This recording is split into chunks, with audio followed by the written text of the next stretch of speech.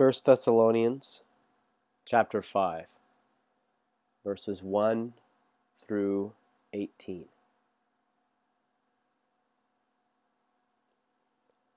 Now concerning the times and the seasons, brothers, you have no need to have anything written to you.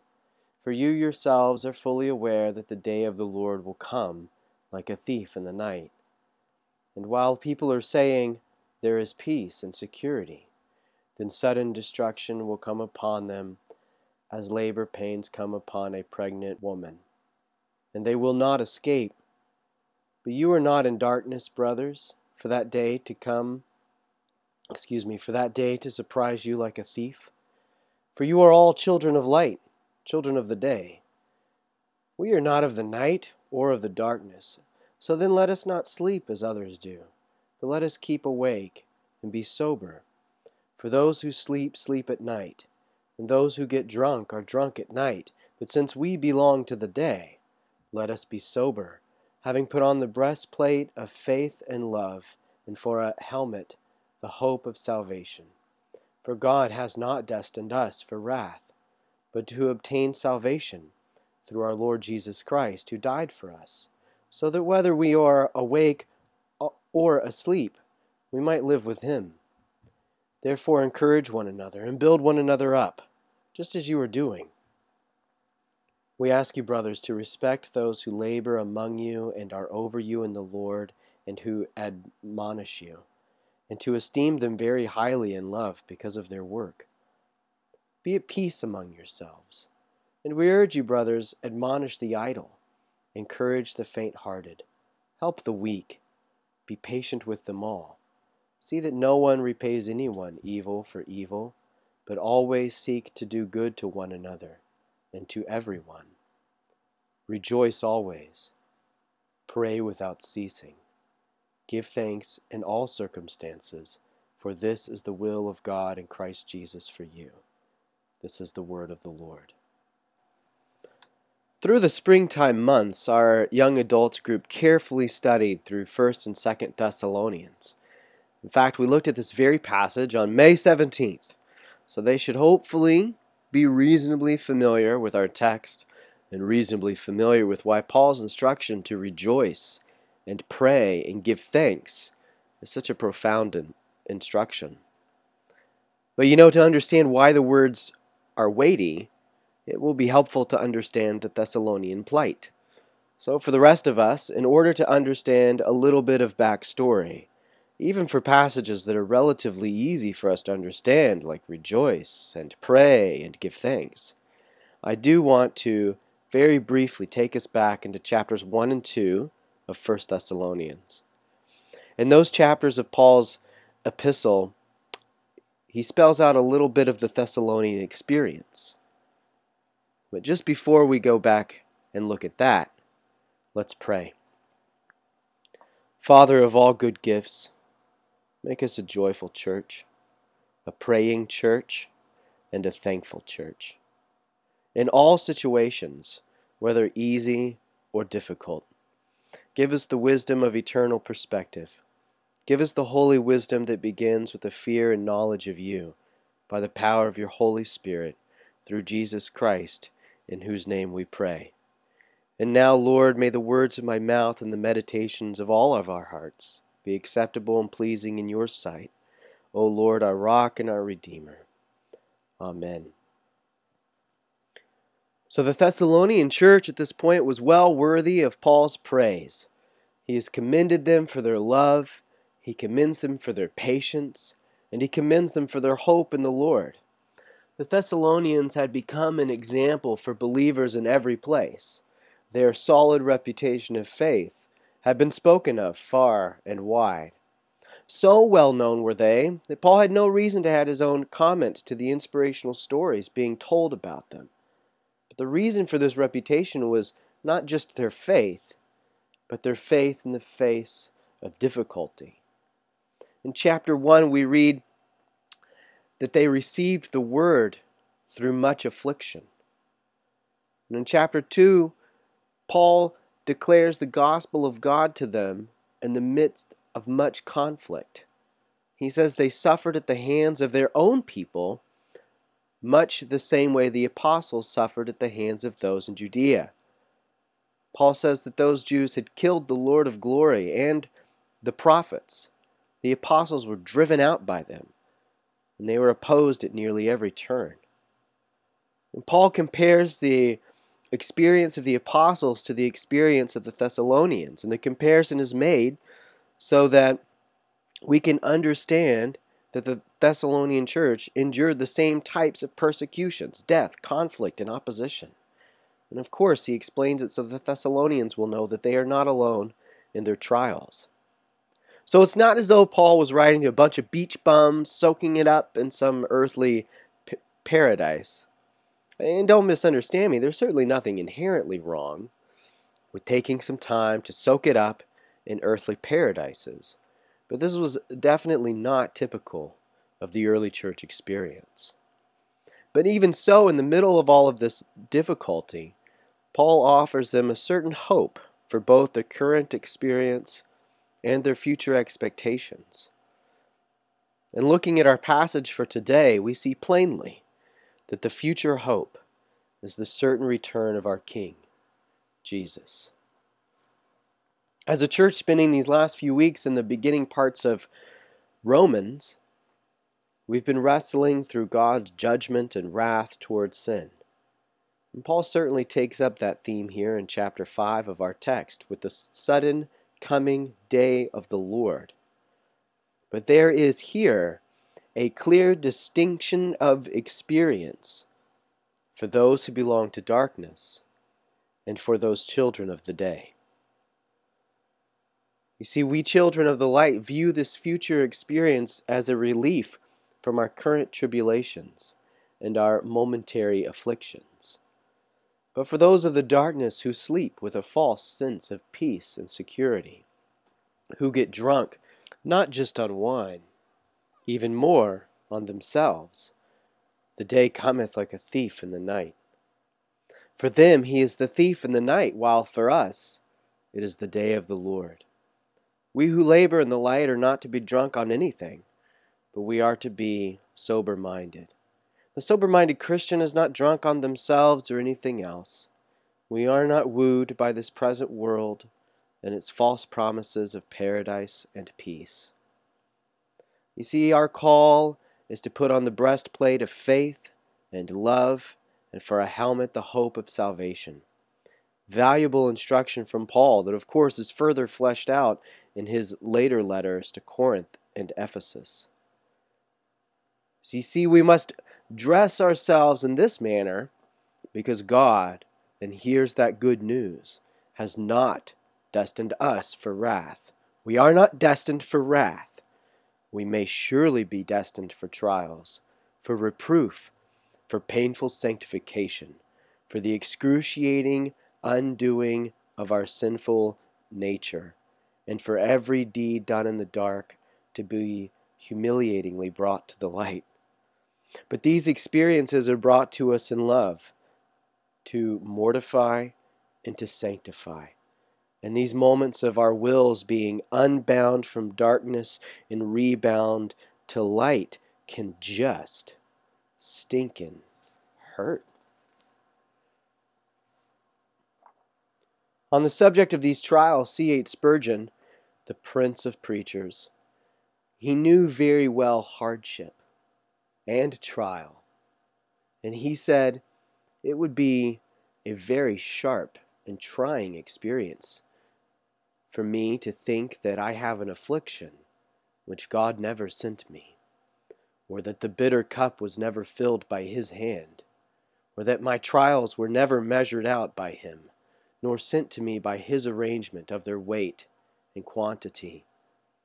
But may we see that our Heavenly Father fill the cup with loving tenderness, and holds it out and says, "Drink, my child, bitter as it is a love potion which is meant to do thee permanent good." And later he says, "I do not know of any reflection, more consoling than this, that my sorrow is not laid on me by a judge, nor inflicted on me as the result of divine anger, for there is not a drop of wrath in a river full of a believer's grief. The Thessalonians certainly knew grief, but Paul assures them in verse 9, "For God has not destined us for wrath, but to obtain salvation through our Lord Jesus Christ." And this brings me to the 3 points of my sermon. Rejoice always, pray always, give thanks always. Through the Thessalonians' bitter affliction, Paul entreats them to rejoice always, rejoicing in the difficult and rejoicing in the easy. Of course, true rejoicing is not a happy facade when things are hard. Real joy is not being dishonest with others about our circumstances to make things seem better than they are. Joy is not a spotless social media presence while every real challenge is swept under that public rug. No, you see, real joy, real rejoicing comes from the holy perspective of having always put before our minds our standing before God in Christ. Joy is not so much an outward show, but an inward comfort, believing that God's promises are true. But of course, when we believe it, it will show. It's easy to say that God is good all the time while we soak it up on the beach, but it's true joy to say God is good amidst difficulty. We must learn to rejoice even when we don't want to. When our faith is put on trial by others, we must rejoice. When someone offers us a stinging rebuke, we must rejoice. When we experience health problems, job problems, school problems, preaching problems, we must rejoice. In these and other situations, our weaknesses are shown, but God's strength is made perfect in our weakness. So rejoice. And while the trial may be bitter, rejoicing always is a real way to keep well-oiled our good relationship with God through Christ. We must preach it to ourselves always that God is working these things for our good. Rejoicing always means praising God in all things, and we can be no better witness to those dying all around us when we praise God for all things easy and for all things hard. John Jewell, the Bishop of Salisbury, an English reformer who I have leaned on heavily for this weekend, he said, the joy of the wicked shall have their end. They rejoice in their goods, in their wisdom, in their peace and worldly safety, in the multitude of their children, or descent of their pedigree. But this joy is transitory. It fades and abideth not. They rejoice in their wickedness. Music and wine are in their feasts, but they regard not the work of the Lord. And he says, the joy of the righteous is everlasting. Their heart shall rejoice, and no man shall take their joy from them. They comfort in this, that their names are written in the book of life. Well, the Thessalonians received the gospel in much affliction, but they received it with the joy of the Holy Spirit. To rejoice is to be satisfied that the Lord in His wisdom has promised us not easy times, but to always carry us through all times to that eternal rest. Matthew Henry said, "We would rejoice more if we prayed more. Prayer will help forward all lawful business and every good work." And verse 17 bids us to pray without ceasing. And surely there are many people who have given explanation as to why Paul doesn't mean exactly what he says here, pray always. But indeed we should always be with a prayer on our lips. For when our heart troubles you, do you go to your friend first, or do you go to God first? And when troubles arise, do you call the complaint line first? Do you send an email? Do you text someone? Or do you first lay your troubles at the feet of Jesus? Do you cast your cares upon him because he cares for you? Bishop Jewell reminds us that it is part of the good Christian and the wise man to know himself and to know the nature of his flesh. For his flesh fights always against the Spirit. To know the waywardness and brokenness of our heart and the weakness and vanity of our mind. Many are so far from this, he says. They think all their ability is of themselves. They say, I have judgment, I have reason, I have sense, I have understanding and counsel and the ordering of my own way. Well, they know neither God nor themselves. But because we stand in need of God's continual help, the apostle bids us to pray continually. Now listen, don't feel as though you need to wax loquacious for every prayer. When Christ himself taught us how, he used simple praises, simple requests, and an honesty before the Lord. I mean, some prayers, of course, by necessity will be long and laborious, but most will be short whispers confessing that we stand in need of the Lord's helping hand in all circumstances. Paul said to the Philippians, do not be anxious about anything, but in every situation by prayer and petition, with thanksgiving present your requests to God. And the peace of God, which transcends all understanding, will guard your hearts and your minds in Christ Jesus. It was Calvin who said, by prayer we disburden our anxieties. And it is no doubt that our lives are filled with mistakes and regret. But you will never regret stopping a moment to pray. Do you want peace? You must pray. Do you need to disburden your anxieties? You need to pray. And sometimes we can feel as though prayer itself is the burden. But this, I'm convinced, is the devil's lie, to keep us weighed down and unfruitful in the kingdom. Do not believe it. True, prayer is work, but it is not burdensome. It is the means by which the peace of God will guard our hearts and minds. Unburden your anxieties. Pray. We say it regularly in our services. Lord, teach us to pray, which of course is prayer itself. Side note, I have never prayed more in church than when I became an Anglican. Our services are continual prayer. But of course, a bunch of prayers on Sunday, while wonderful, is still far short of the call. The call is to pray without ceasing. A, B, P. Always be praying.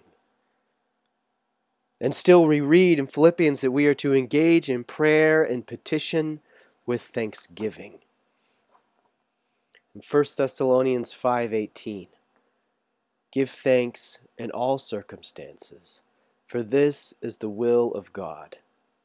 How can we be thankful in all circumstances, except that we, like Spurgeon, take comfort in knowing that all our circumstances are governed by God for our good?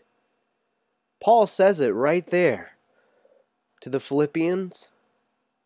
Don't be anxious. Be thankful.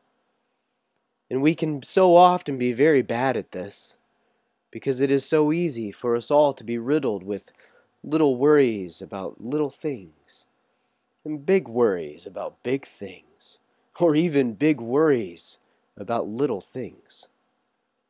But gratitude and thanksgiving is the way to peace, and thankfulness is the way to the Father. We have heard in Romans 1 of the unrighteous who have suppressed the truth. Romans 1:21, Paul says, they knew God. They knew God, but they did not honor him as God. They did not give thanks to him. A lack of thankfulness is saying, you know better than God. Thankfulness says God is the supplier of every good gift. Thankfulness says God knows what I need. Thankfulness says God knows what I don't need.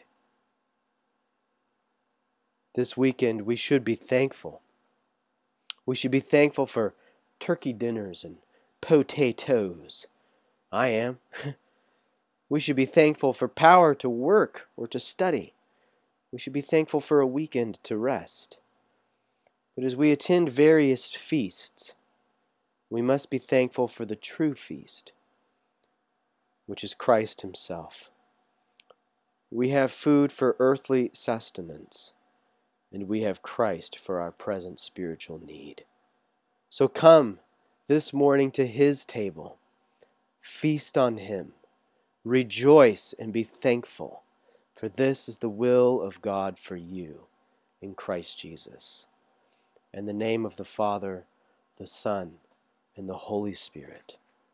Amen.